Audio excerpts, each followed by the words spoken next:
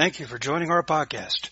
We hope that this message will both teach and encourage you. Here's today's message. Now, so welcome again. We're so glad you're here. And by the way, we're having some pizza delivered from Pizza Hut. Not just pizza, but some pasta too, and breadsticks, and what else, Paula, is in that box? That's it, pretty much it. Okay, so it's getting full, 4 boxes, I think, and so you get a piece of, a little bit of each one, and that ought to go around. So what we'll do is, I think we're planning on you can help yourself. There's also salad over here that Paula made. Help yourself, but what we're asking you to do, don't pick up one piece of pizza and put it back and say, I don't want that one. Whichever one you touch, it's yours. You pick it up. So, oh, you got tongs. Oh, okay. No fingers. Yeah. And don't lick the pizza either.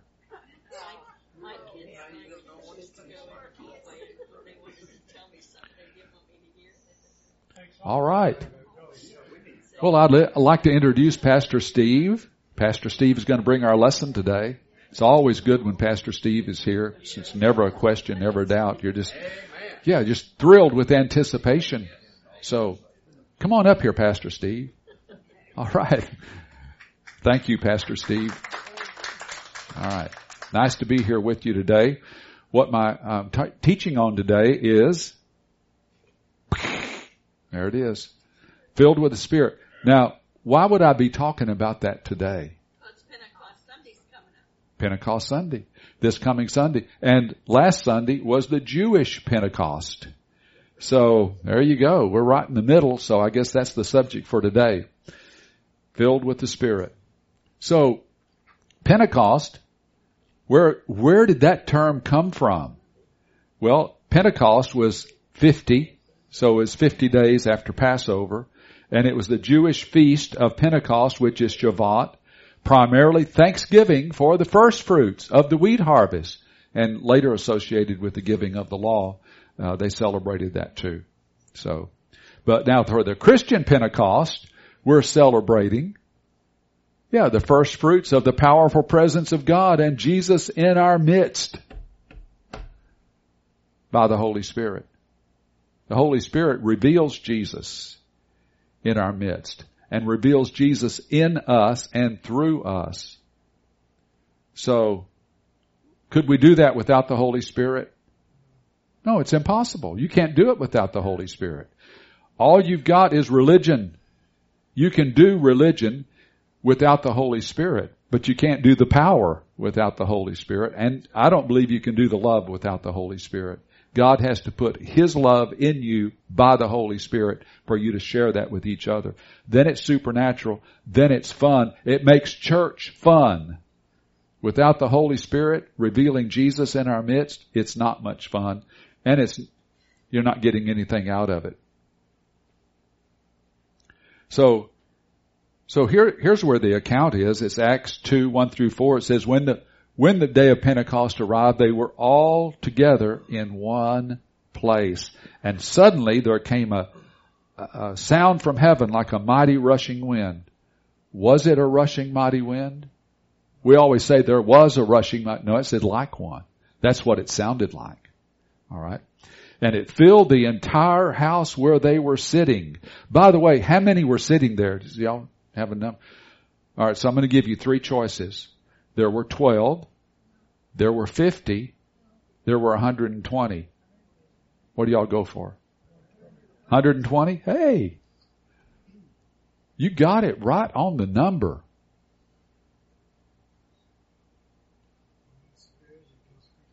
That's how many were sitting there. So then it says, divided tongues of fire appeared to them and rested on each one of them, and they were all filled with the Holy Spirit. Yeah, I like that phrase. All filled. Not some of them. Not the preachers. Not Peter, James and John. No. All. Everybody. Including Jesus' mother, Mary. Did you know she was there? Yeah, she was there. She was a disciple. She was a follower of her own son because he was the Son of God. All filled with the Holy Spirit. You know, when you go to church, don't expect somebody to get blessed. Let everybody be blessed. That's God's intention. Whatever it is, it's all with God. Not some, all. Not later, now. They spoke in other tongues as the Spirit gave them utterance. So, the next one, it talks about all the different ones were there, all the different nationalities. And I might mispronounce some of these, but it's the Parthians, the Medes, the Elamites, the Mesopotamians from Judea, the Cappadocia, Pontus, Asia, Phrygia, Pamphylia, Egypt, Libya, visitors from Rome, both Jew and proselytes, Cretans and Arabians. And we hear them telling in our own tongues the mighty works of God. That's what they said about, yeah. Wow. Wouldn't you like to have been a fly on the wall? Or how about just be there? Well, we can't go back 2,000 years to that upper room. We can't go back. But you know what? God can do it here, just like He did it there. Yeah, it's not a special place. It's anywhere we get together. And together is an important one too. We're not just an association. We are the church. So we're all filled. We're all together in one place. You are unified.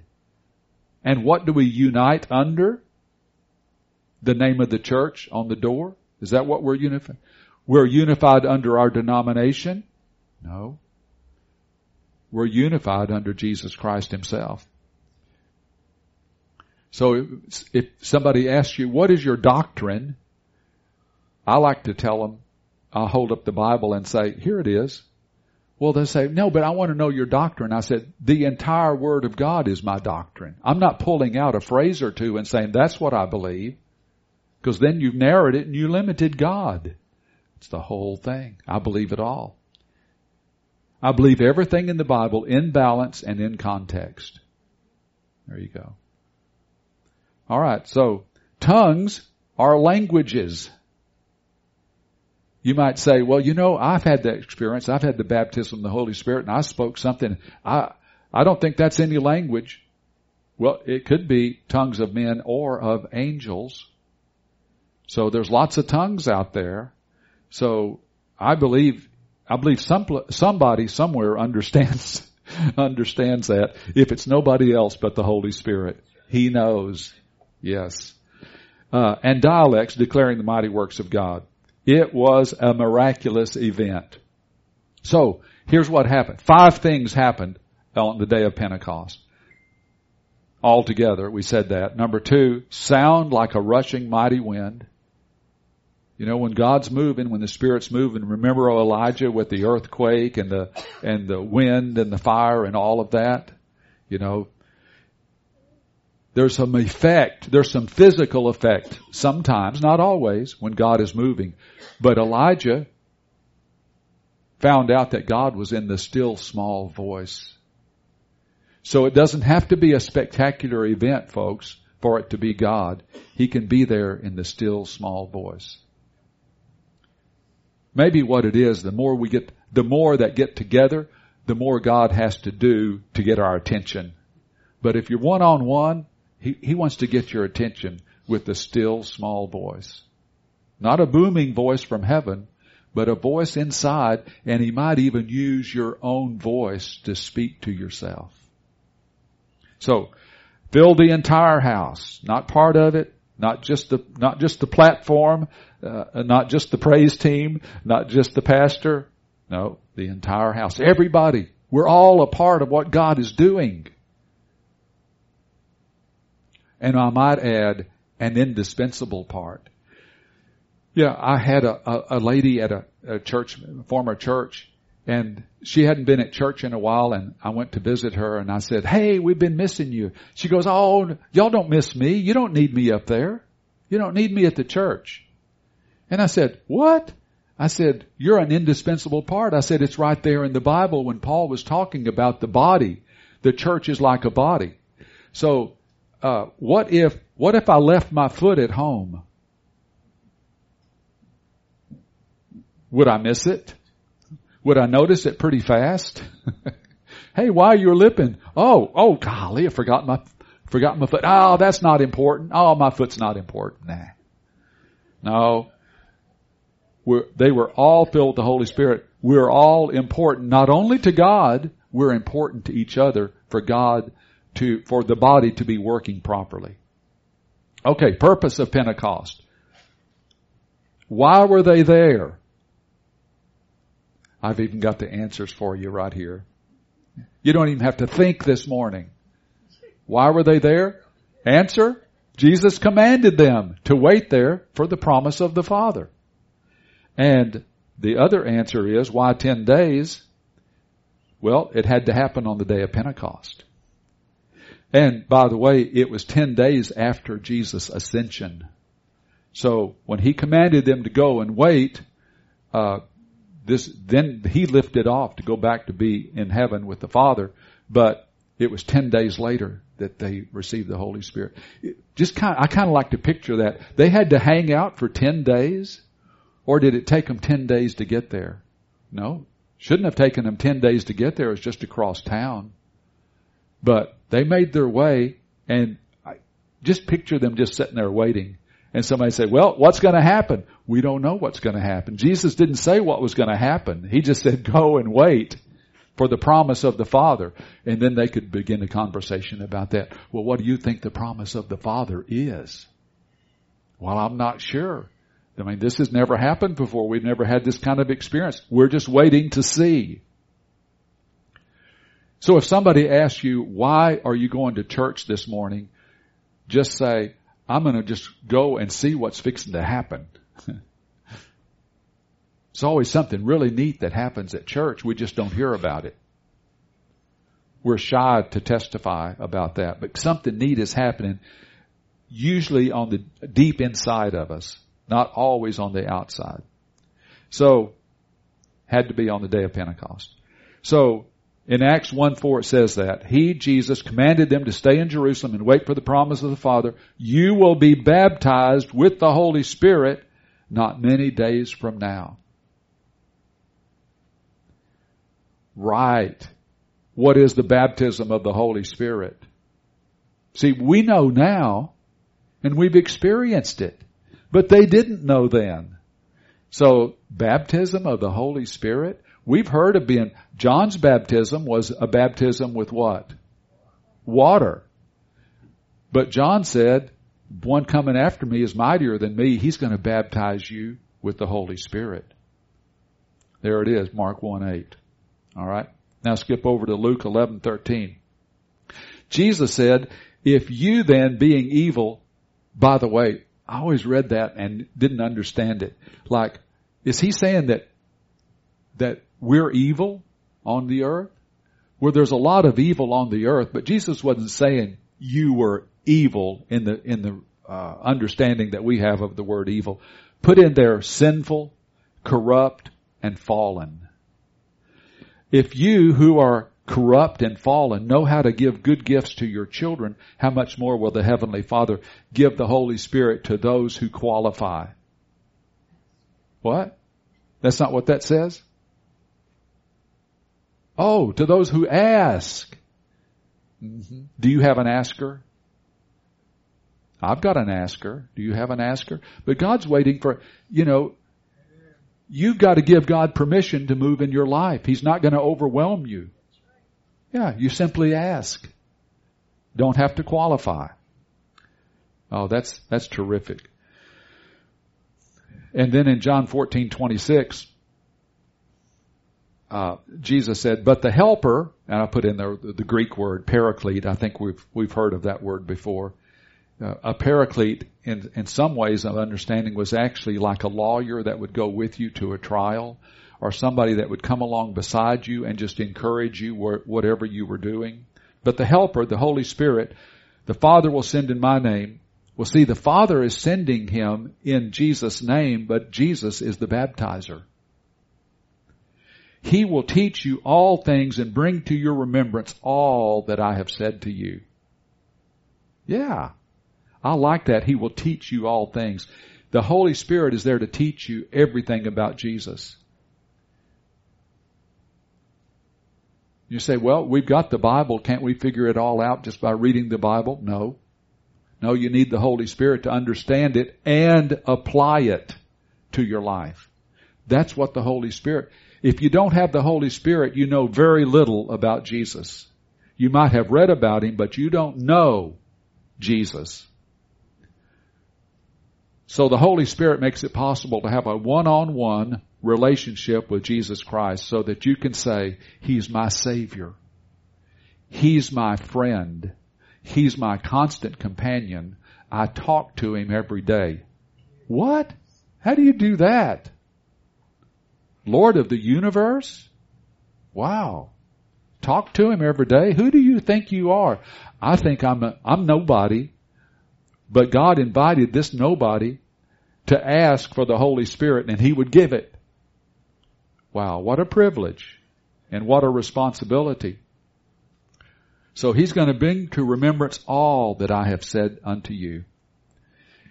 And then I like this one, Ephesians 5:18 and 19. I always think of the little song that we sing with it, because it's a way to remember this little song. Be filled with the Spirit, speaking to yourselves. Remember that one?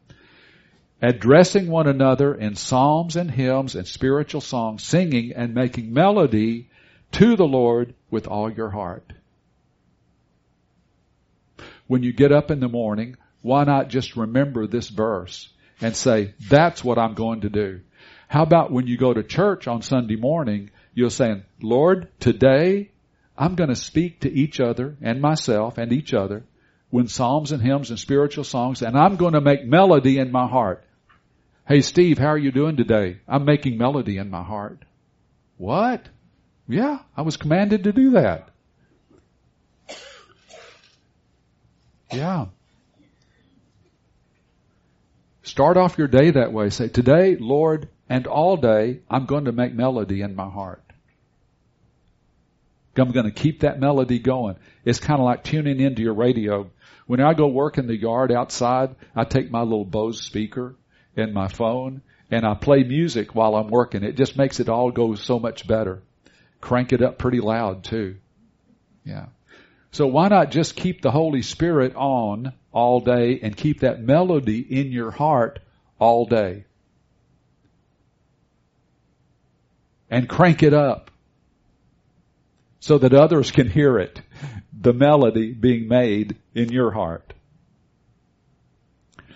So it's for everybody. The Holy Spirit is for everyone, not just for Pentecostals. Did you know God is baptizing people in the Holy Spirit in other denominations, other churches, other parts of the world? Parts of the world that they just barely heard about Jesus, and the next thing you know, they're getting filled with the Spirit and speaking in tongues. And all the things in the Bible that's going on start going on. Why? Because it's not a one-time event. It's not a one-time event. Have you ever wished you could go back to the good old days? Oh, I remember. Oh, we just prayed and we cried and we sought God and we got on the altar and it just for hours and hours. Okay. That's fine. But you don't have to recreate that. It's right there for you when you wake up every day. Well, I can't wait till Sunday. I need God right now. Okay. God's going, yes. Yeah. God is on call. The Holy Spirit is on call. The angels are on call. You need Him right now? He's there. Okay, so what makes us Pentecostals? Some of you are going to say, oh, I know what makes us Pentecostals. We speak in tongues. Well, that might be something you do, and that's fine, but I would not call that the definition of Pentecostal. That's one of 9 gifts. It's the Holy Spirit. What the Bible says is the Holy Spirit was given on that day of Pentecost so that they could proclaim the Word of God boldly and powerfully. Remember the story there in Acts chapter 2, right after they were all filled? What did Peter do? What did Peter the chicken do? He stood up and preached and declared the Word of God boldly. And he said things like, this Jesus whom you crucified, God raised from the dead. That's pretty bold. I mean, they could have said, let's get him.